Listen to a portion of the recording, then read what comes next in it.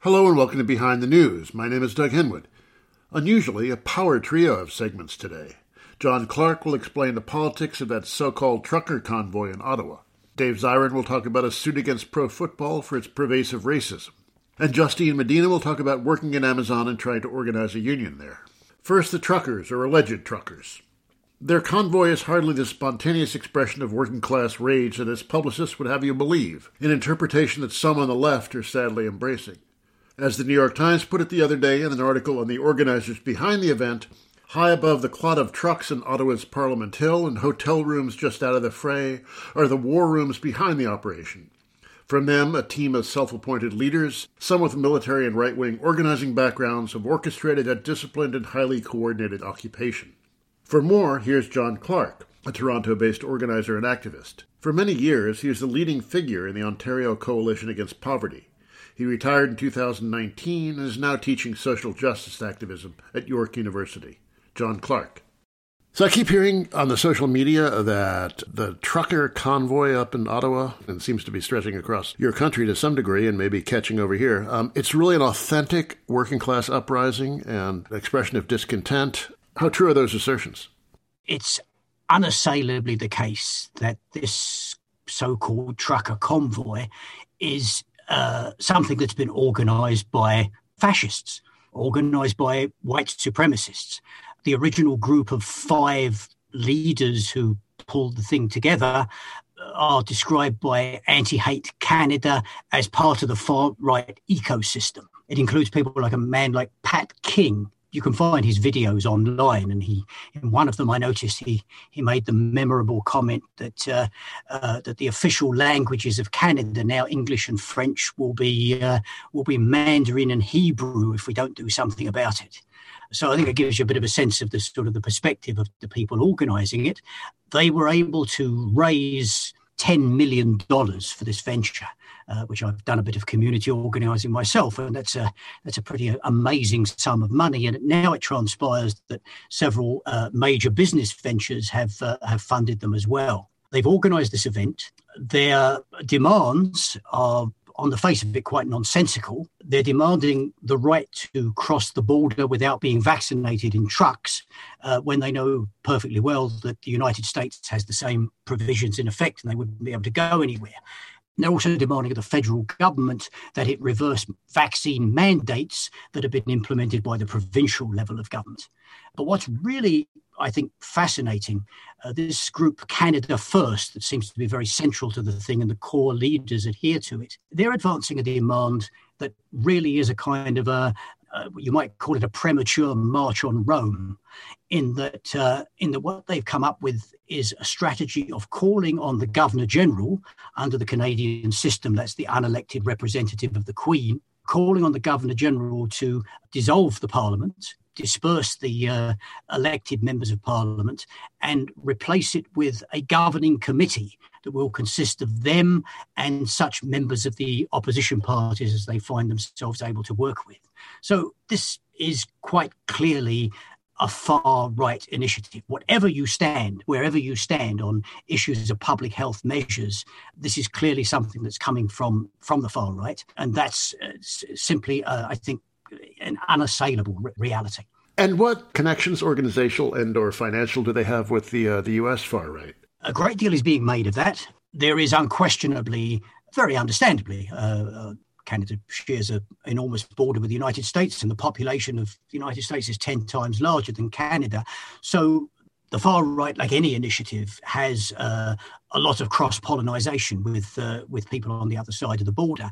There's no doubt that significant numbers of far-rightists from the US are participating.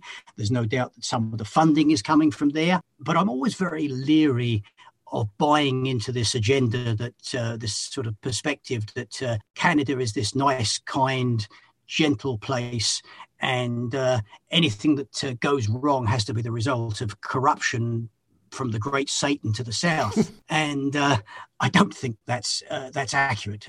There's more than enough hatred and racism and backwardness in this country for the far right to be able to organise this initiative. Undeniably links to the United States, but I don't think it's driving it. I was going to say you have your own far right groups in the far west of Canada, but on the other hand, Ontario itself, the Cosmopolitan Core, has seen some pretty right-wing governments. So, what about the geography of the right? What's the nature of the Canadian right before this convoy brought it to the front pages? There are far-right movements that are taking root and growing all across the country. There's no question about that. Quebec is a very particular situation and a very, unfortunately, quite robust far-right. I believe that the main driving forces coming from this initiative are Westerners. Many of them have been linked to far-right front organisation, a party that is devoted to Western separatism that goes under the name of Wexit. And so this is largely, the core group certainly seem to be Westerners, although I don't want to buy into stereotypes of, Western bigotry and such like. Ontario itself had a pretty right-wing government, right, over the years. Doug Ford and then, what's his name, Harris? Yeah, Mike Harris was clearly the closest thing Canada has seen to Thatcher or Reagan. Very pivotal, cutting edge. And you asked that question, Doug. I think it raises something that's very significant. You see it very much with the far right and the Republican Party, and I think that's the case here, is that one of the things that the organisers of this convoy have realised, 2 years ago they had a dry run, and they organised a convoy of trucks that came from the west and went to Ottawa, not quite as disruptive and high profile, but still a very significant event. They called it United We Roll. It was basically a climate-denying exercise, promoting pipelines and such like. And what they sort of realised out of that were two things. One is that raising those kinds of issues gives them a base or gives them a periphery that is beyond their immediate hardcore far-right group. And the other thing is that there is a section of the political establishment, the Conservative Party and the so-called People's Party, an offshoot of the Conservatives, that will enthusiastically back them and endorse them. At this point, nervously, the leader of the Conservative Party is asking them to go home because he's very scared about a confrontation. But all along, Conservative politicians have endorsed and supported this event and been seemingly oblivious to the unsavoury characters that they're dealing with. Not that they're not quite unsavoury themselves. No, I'm curious about the elite base of the major parties. The Conservative Party, what is its base in the capitalist class compared with the Liberals? I had thought that the Liberal Party was kind of the party of Bay Street and the corporate establishment. Is that a fair picture? I wouldn't entirely say that. The ruling class in Canada is divided or goes where the smart money is with regards to those parties. Generally speaking, if you look at things like the big major media and who they endorse, they tend to endorse the Conservatives instead of the Liberals. But the Canadian system has been very much based on a sort of a tag team operation between the Liberals and the Tories. They're both unassailably parties of big business. The Liberals, as the saying goes, campaign on the left and govern on the right. They have a sort of if the Tories, the term here is used as in Britain, the Tories, the Conservatives, if they come in and proceed very aggressively and there becomes a sort of a weariness with that agenda, in come the Liberals to more quietly and gently consolidate that agenda. I mean, there are obvious comparisons to the Republicans and Democrats. And Trudeau himself is running a quite unpopular government, right? His approval ratings are quite low. Absolutely. Perhaps again some comparisons to Biden, but we are seeing a real crisis of legitimacy and credibility for parties of the political centre that have been associated with the implementation of the neoliberal agenda. And that's absolutely true of the Liberal Party. They've been able to form minority governments, which they don't have an electoral majority in the parliaments, but they've been able to form minority governments the last two times, but they've scraped in by default, by virtue of the failure of a clear-cut alternative to be posed either on the left by the New Democratic Party or on the right by the Conservatives. But they're hanging on. They're not popular. There's not a lot of enthusiasm for them. And that hostility to that discredited centre is, I think, very much one of the factors that's driving this whole convoy, this notion of, Trudeau, the globalist puppet of the shadowy conspiracy coming out of Davos and all this kind of nonsense, is actually very much it reflects that sort of hostility to the centre. What is it they want? They advertise most prominently their hostility to vaccine mandates, which is still something that amazes me, why a political movement could be so energized and organized around just reasonable public health measures. But in any case, what is it besides that? You mentioned climate. Is some of it Western oil interests that's pushing this kind of agenda? I don't doubt that there are Western oil interests involved in funding and supporting, but I think there really is an ideologically very committed far-right movement that is looking to grow, that is looking to actually, ultimately their goal is to take power and preserve the purity of the white race or whatever filth they have on their agenda, and they're involved in a building process, and it's not just in Canada, internationally. The pandemic and coronavirus denial, anti-mask, anti-vaccine stuff has given them a kind of an exciting periphery that they haven't had before, and I think they're exploiting that. They're milking it for all they can get. I'm speaking with the Toronto-based organizer and activist John Clark. What about the rest of the agenda? I mean, are they just looking for a classic white supremacist authoritarian government? Is that the fundamental politics behind them? I'm not party to their deranged deliberations, but my guess is, yes, that's exactly ultimately what they have in mind. But what they represent at the moment is a force that is taking all of the sort of individualistic libertarian sentiment around vaccine denial and really capturing the leadership of that. I have to say that I was just involved in a discussion with folks in the UK, and I was astounded, and I've come across the same thing in Canada, of people who consider themselves to be leftists, socialists, who feel they must support this convoy because they're standing up to this shadowy conspiracy to put microchips into us or whatever it is. That sentiment is taking hold, and the far right is making very substantial gains out of it.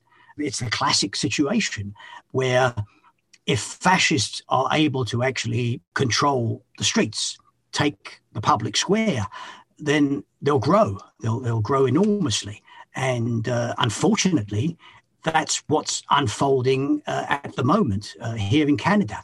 We're starting to see mobilization against them. It's coming very much from the base. It's taking a rather spontaneous turn, but we're starting to see people challenge them. But the truth is that there hasn't been any calls coming from major trade unions and such like for there to be decisive action against them. And indeed, I would certainly argue that they're really filling a vacuum that has been created by the relative passivity of trade union movements and the weakness of the political left. Who are the people on the streets in Ottawa? We hear, that they're the authentic representatives of the working class, that they're ordinary truck drivers who are just fed up with it all. I don't really see that ordinary truck drivers can just park a rig for a few weeks and not work. That's hard to believe, but who are they exactly? No, I mean, I've worked in places, and generally speaking, I didn't get to take the equipment home with me, and I think that's true of truck drivers if they work for a company that owns trucks. Clearly what you have is that, for one thing, they're not mainly truck drivers involved in the mobilisation of any kind, but those that are participating are right-wing people who are owner-operators, who have their own vehicles. As a matter of fact, the trucking industry in Canada is a seething cauldron of working-class grievances. It's an enormously racialized workforce, 20% South Asian. You have the deregulation of the industry. You have rampant wage theft taking place. If this were organized on the actual grievances of working class people who drove trucks for a living, it would take on a very, very different dimension.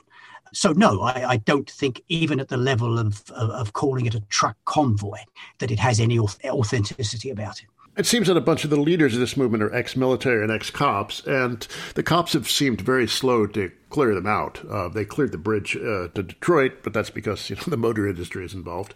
But as for clearing the downtown of Ottawa, they don't seem to be too much in a hurry. How do you explain that?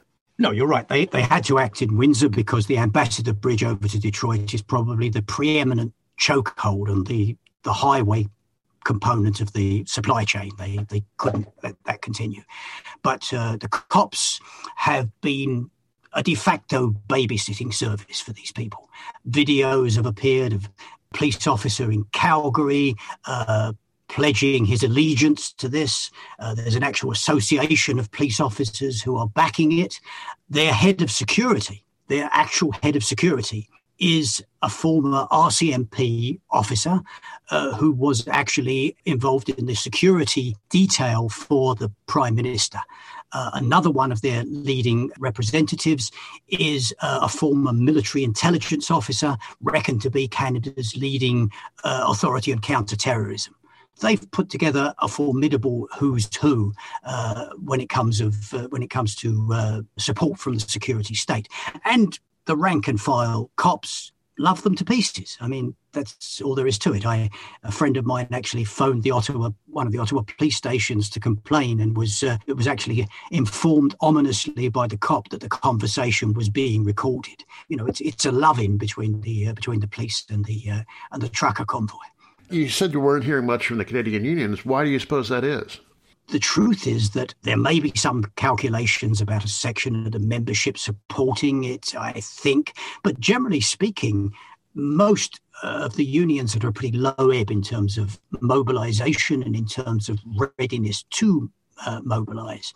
What's at root here is the notion of issuing a call to confront this disgusting initiative is just not in the frame of reference of most of the trade union leaders in Canada at this particular moment. Although I must say that the Public Service Alliance of Canada, which represents most of the federal employees, did belatedly call a demonstration in Ottawa, a march that got very, very significant support. But what we're also seeing, of course, is people in communities turn out. The supply runs that go into the to maintain the truck convoy, people in a particular neighbourhood, a couple of dozen people turned out to block it over the weekend, and hundreds of people came out from their homes to support it and created a major crisis for them. They've been blocked in Edmonton. They've been blocked in Vancouver. So I think we're starting to see from the base people identify this for what it is and challenge it. And that may well lead to something more concrete from the trade unions. Although I don't think it's just a matter of confronting the convoy, as important as that is.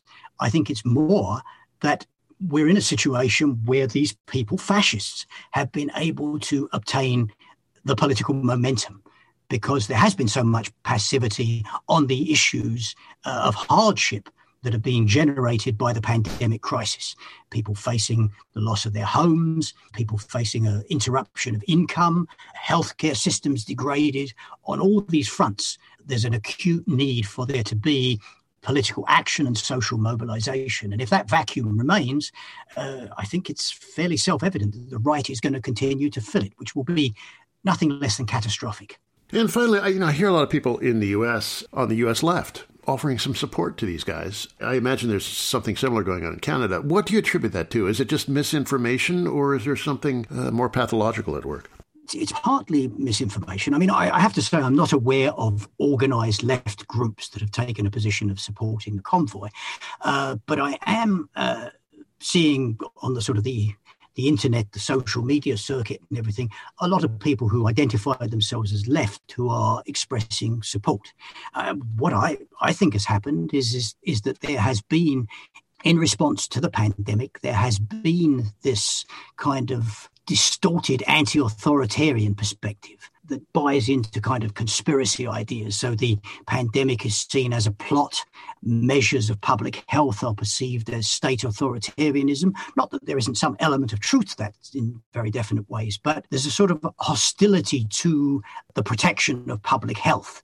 And it's reached the point where some on the left have degenerated so far that they're prepared to actually block out a perception of what this thing really is and describe it falsely as an elemental working class mobilization. I saw one pathetic individual whose Facebook page described it as a workers' uprising. I just find that just sad beyond belief. I mean, people like that are just, what can I say? They've lost their way. We've just got to move on and build something without them. That was John Clark, who for many years led the Ontario Coalition Against Poverty. He's now the Packer Visitor in Social Justice at York University in Toronto. You're listening to Behind the News on Jacobin Radio. My name is Doug Henwood, back after a musical break.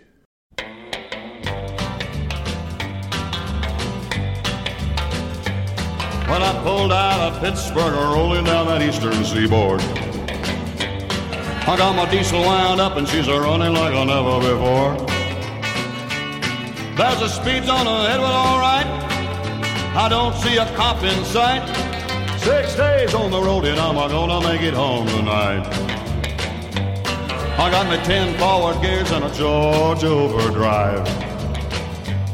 I'm taking little white pills and my eyes are open wide. I just passed a Jimmy in a white. I've been a-passing everything in sight. 6 days on the road and I'm gonna make it home tonight. But it seems like a month since I kissed my baby goodbye. I could have a lot of women, but I'm not like a some other guy. I could find one to hold me tight, but I can never make believe it's all right. 6 days on the road and I'm gonna make it home tonight. That was some of Dave Dudley's 6 Days on the Road, which has a very different feel from Parked for 3 Weeks in the Streets of Ottawa. Next, the Brian Flores suit. Flores, who is black, was fired last month as coach of the Miami Dolphins. He sued the club, 2 others, and the National Football League over the league's profound racism. Flores claims the New York Giants conducted a sham interview with him to satisfy the league's largely cosmetic diversity rule. He's also accusing the Dolphins' owner, the real estate developer Stephen Ross, of having offered him $100,000 a game to throw them so that the team would get better draft picks. Flores' suit could blow up the country's most popular sport. Here with more is Dave Zirin, sports editor of The Nation and author of The Kaepernick Effect, which he discussed in this show in September. Dave is also the producer of the forthcoming documentary Behind the Shield, The Cultural Politics of NFL Football. Dave Zirin. First of all, who is Brian Flores before we get to his grievance? Yeah, Brian Flores is the former head football coach with the Miami Dolphins. He has led them to two consecutive winning seasons. It was the first time the Miami Dolphins had 2 consecutive winning seasons in 2 decades. And Brian Flores is a very accomplished assistant coach before that with the New England Patriots under the famous Bill Belichick. So that's Brian Flores. That's his background. That's his resume. It's pretty platinum plated. And so why is he suing? Yeah, I mean, he's suing the National Football League and most centrally his former employer, the Miami Dolphins. I mean, he's suing because he believes that not only was he fired for being a black head coach, but then he wasn't taken seriously in the subsequent interviews that he did with other teams, even with this resume. Because the NFL has this requirement that they call the Rooney Rule, where you have to interview, I believe, 2 people per hiring cycle, 2 or 3 per hiring cycle who fit the designation of quote unquote minority. That means anybody who's not white and women, basically. And that's what it is. And you fulfill this requirement of the Rooney Rule. And for most of these billionaire franchise owners, who there are no black franchise owners, the Rooney Rule is like a box to check. And it's a roll your eye, sop to public relations. And the black candidates in particular, it's believed and has long been said, just aren't taken seriously. And the Rooney Rule is toothless and ineffective. And Brian Flores felt that firsthand when he had a forthcoming interview with the New York Giants and received a text from his former boss, Bill Belichick, congratulating him on getting the job. And Brian Flores said, I haven't done the interview yet. And Bill Belichick said, whoops, I meant to text the other guy, the white guy, whose first name is also Brian. And that little mix-up really seems like it was the straw that broke the camel's back and is why Brian Flores has issued this lawsuit, even though it might ensure that he's never hired on an NFL team again. But as he said in his statement, he thinks this is about much greater principle than that.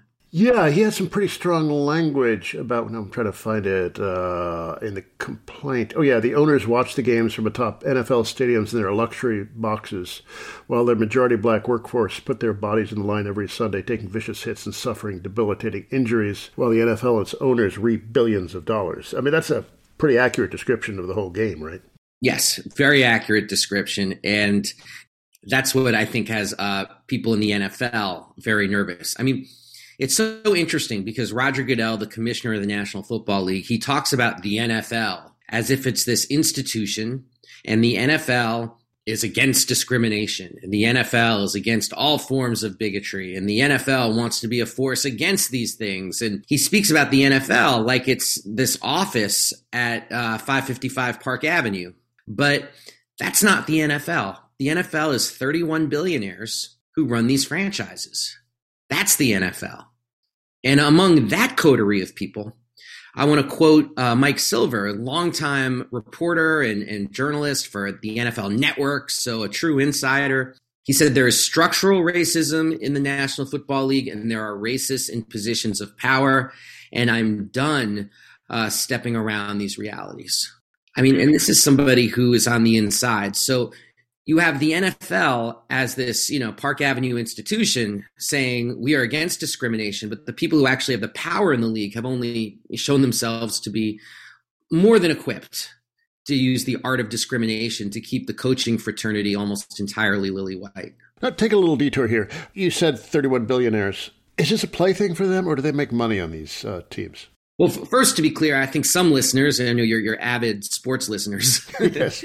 will say 31 billionaires, but there are 32 teams. Does that mean one of the franchise owners is, not a billionaire, doesn't have all three commas? And it's not that there aren't 32 billionaires. It's that one of the teams, the Green Bay Packers, is actually fan-owned. Fans have shares of the team. There is no franchise owner in Green Bay. So that's why I say 31 and not 32.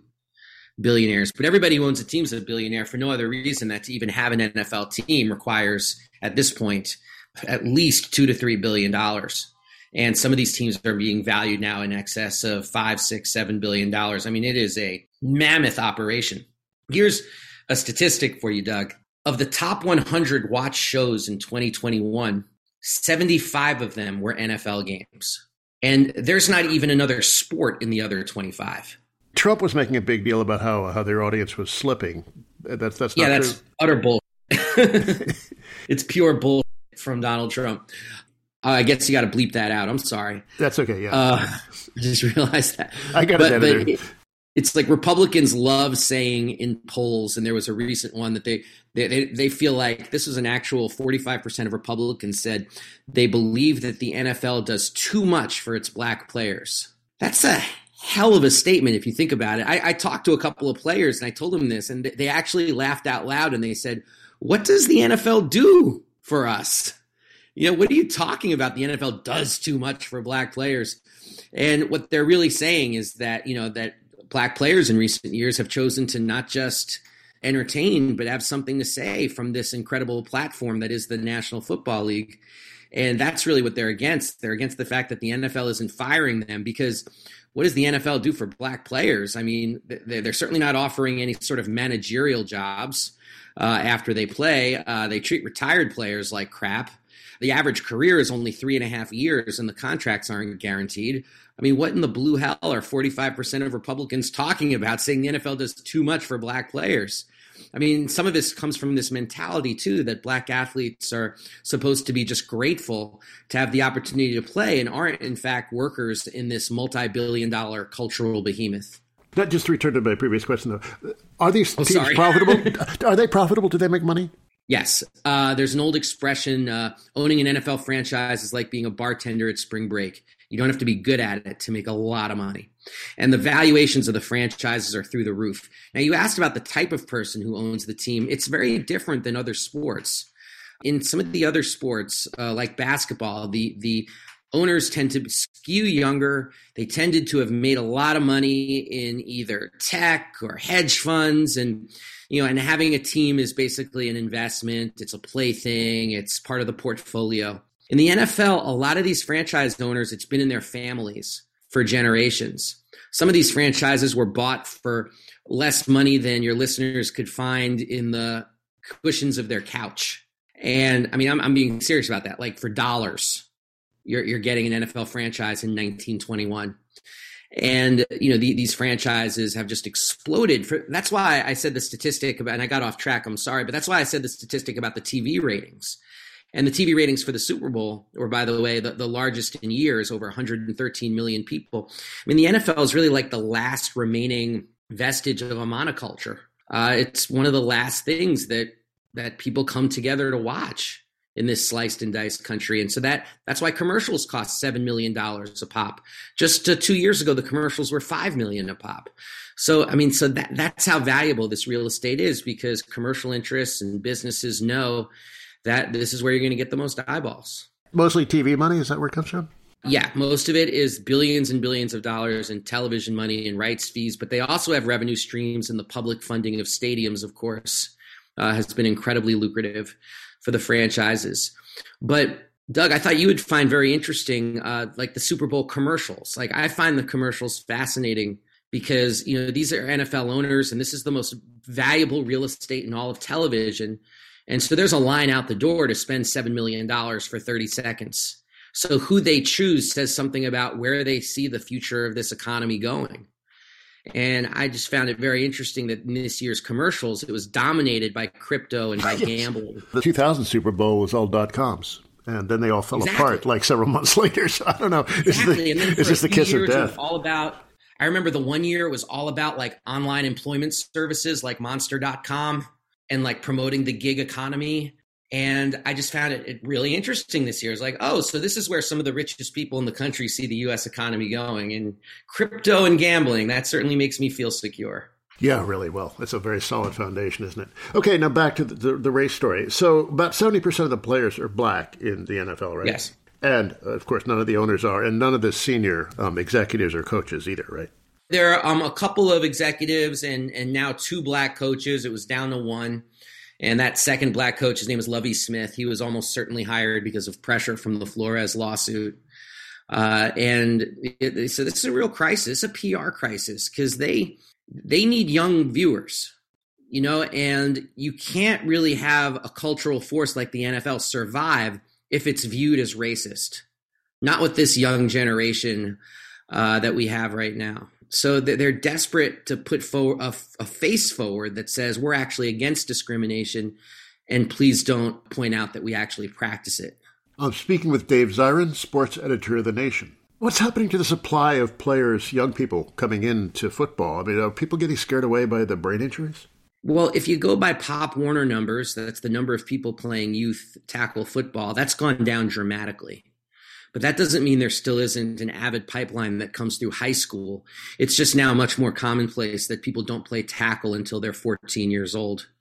Because, even at that, obviously, you're dealing with a lot of potential brain injury, CTE, that's chronic traumatic encephalopathy, which comes from the repetitive hits in football games, not so much the big hits, but just the repetitive ones.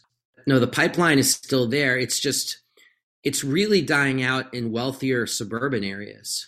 And I find that very interesting because what it's going to mean is that the pipeline, which is always skewed towards poor, it's always skewed towards Black communities, particularly in the South of the United States, that pipeline is going to just get bigger and bigger as more middle-class kids, white kids, their parents are like, no, my baby's too precious for brain injury.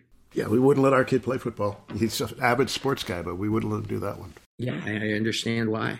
These numbers are just stunning. I mean, this is obviously a very racist society. The labor market is extremely stratified by race. We all know these things, but these are extreme numbers. So how did it get to be so extreme, virtually close to 0 versus 70?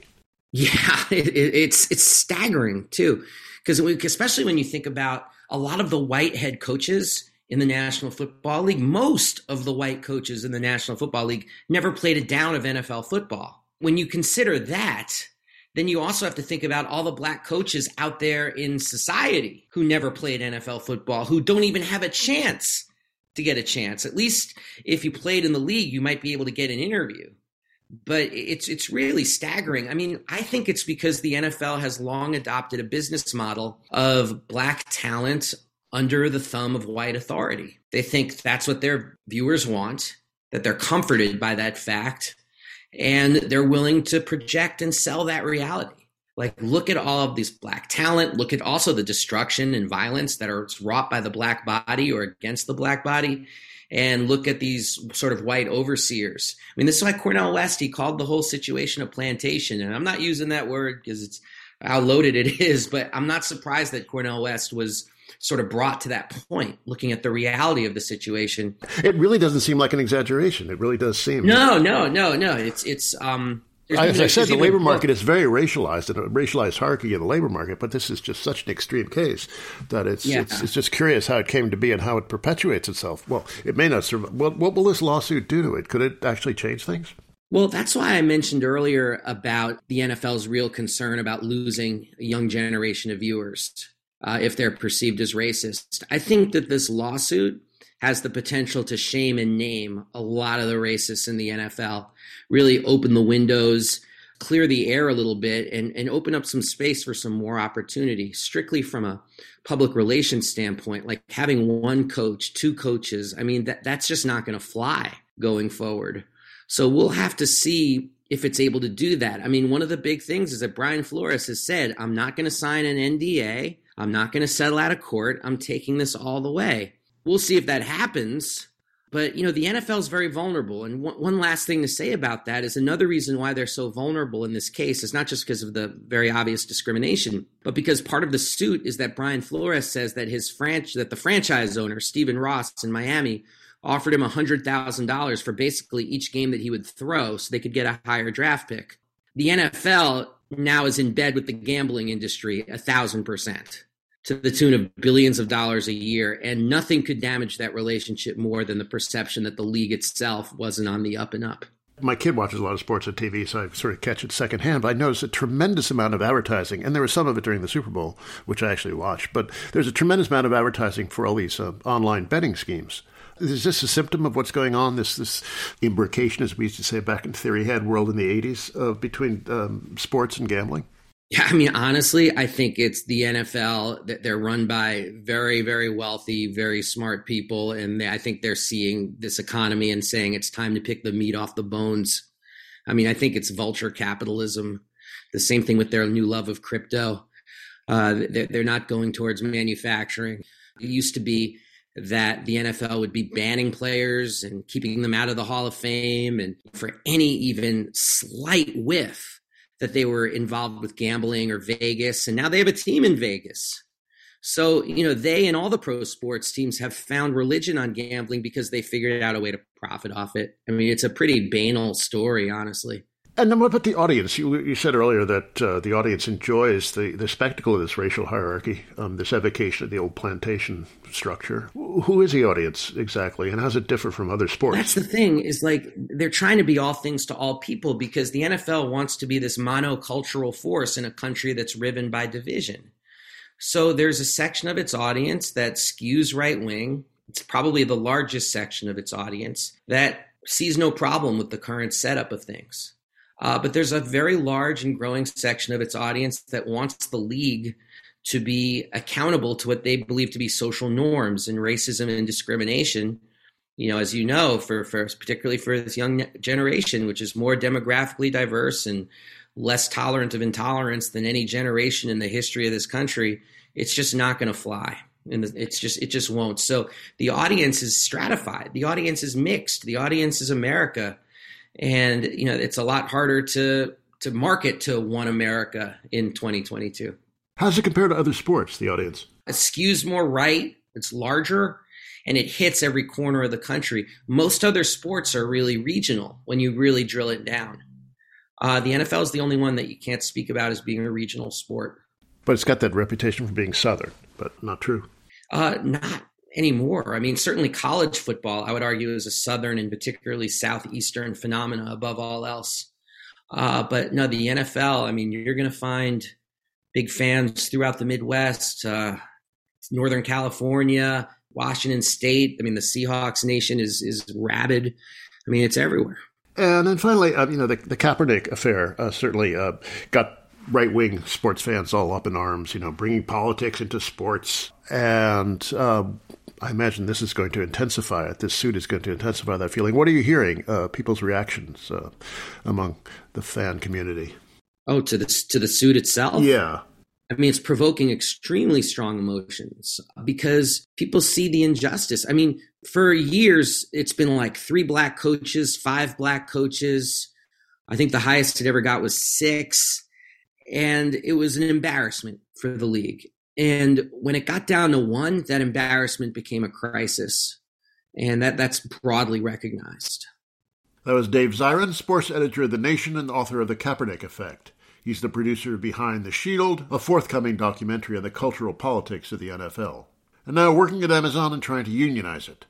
Justine Medina works at an Amazon warehouse in Staten Island, the most anomalous borough of New York City.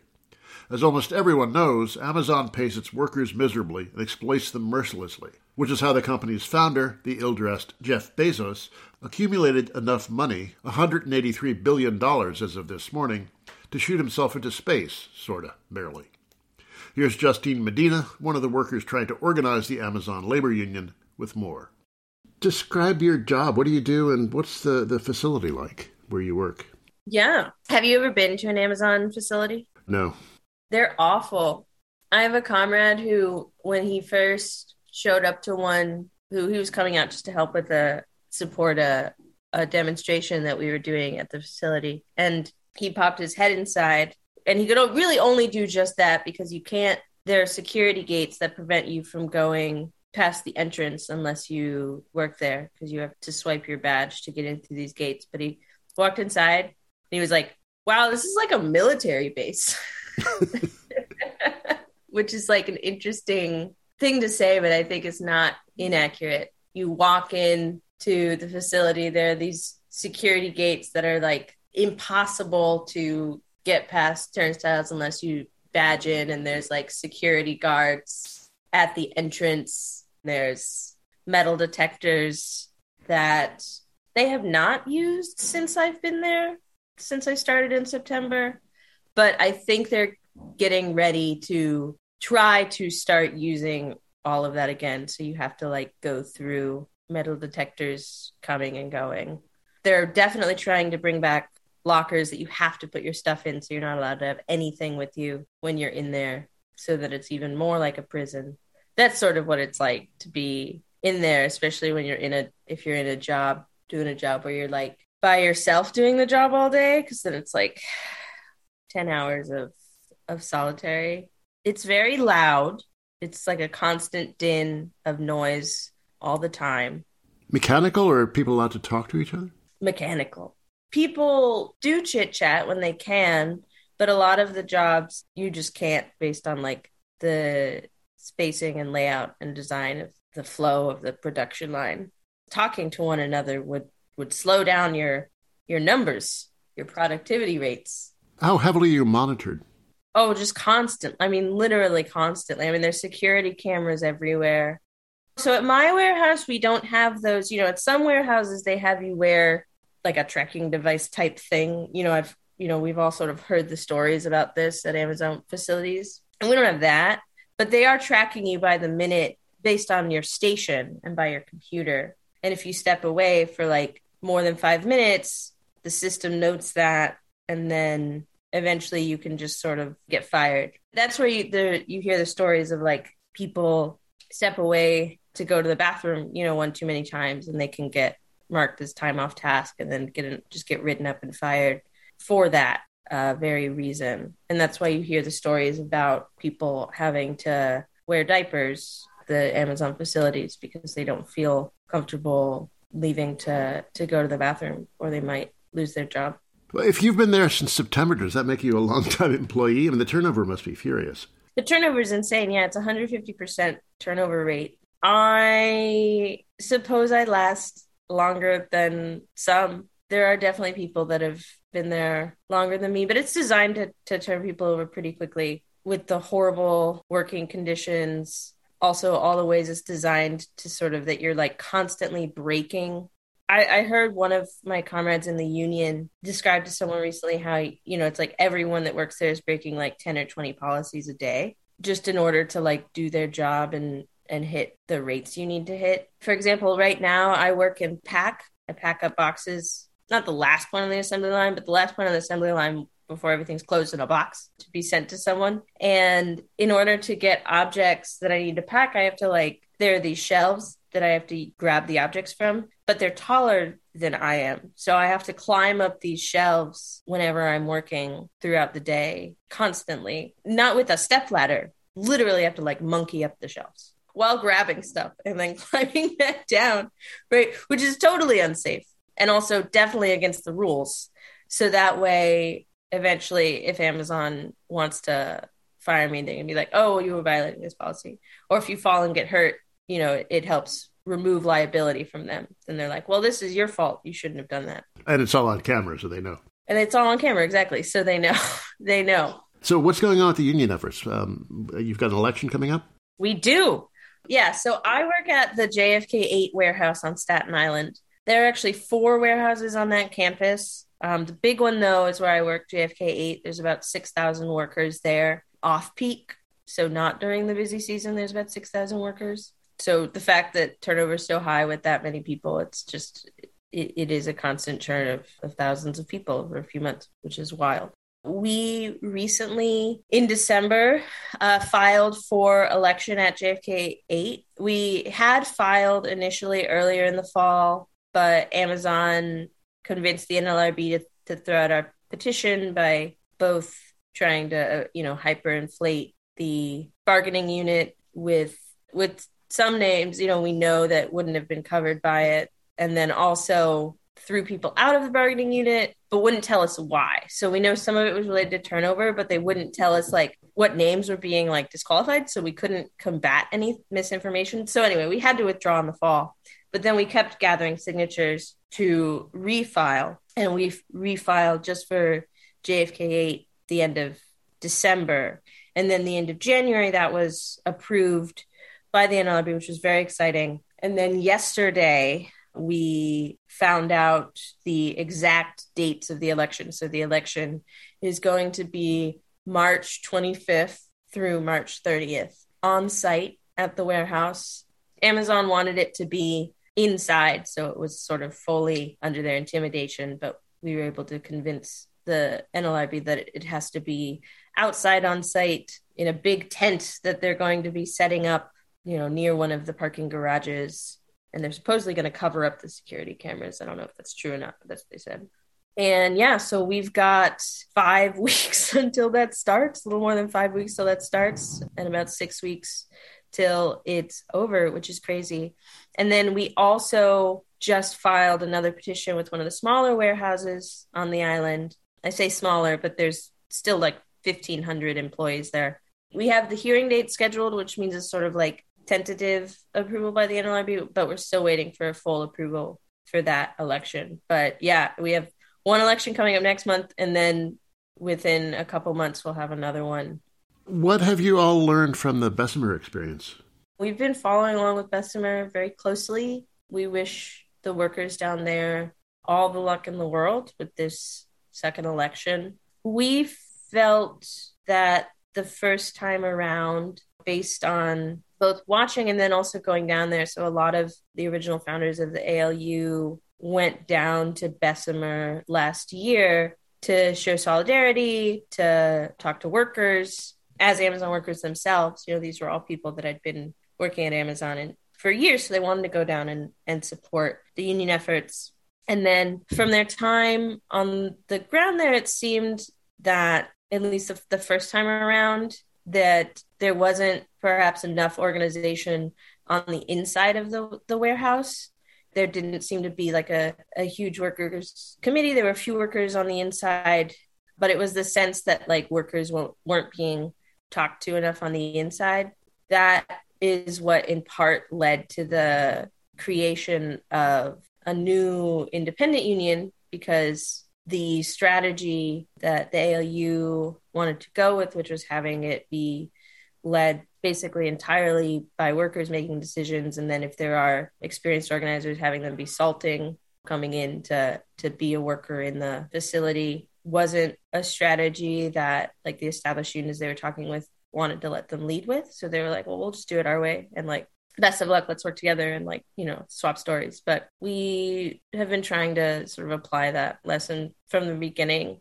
It seemed like, Bessemer the first time around, there was a lot of like really amazing media coverage, and there was a whole, really flashy celebrity push. There's a Bernie rally and people spoke and blah, blah, blah. For us, we're like, well, we don't need that. Outside media focus is important, but it's not actually what wins you a union thing, right? It's the organization on the inside, talking to workers, and also just like it's setting up every day right by the entrance and talking to coworkers as coworkers.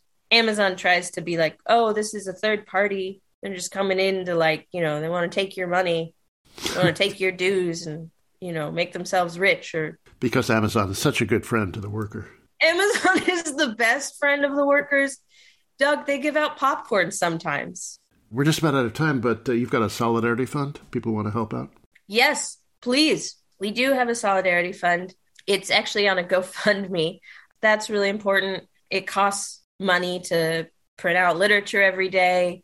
It costs money to help buy food and such for workers. It costs money to do mutual aid for workers that have become unemployed during this process, and we help cover their bills. It's the Amazon Labor Union GoFundMe, and that'll help us get everything we need through the election and hopefully win the thing and become the first unionized Amazon warehouse in U.S. history. That was Justine Medina, a worker at an Amazon facility in Staten Island and one of the organizers of the Amazon Labor Union, which is up for a representation election in late March. For more, including a link to contribute to their Solidarity Fund, visit AmazonLaborUnion.org. As I'm recording this, they're about $8,000 short of their $100,000 goal. That's AmazonLaborUnion.org. That's it for me, Doug Henwood. Let's go with this, some of Spud Infinity, new from Big Thief. Till next week, bye.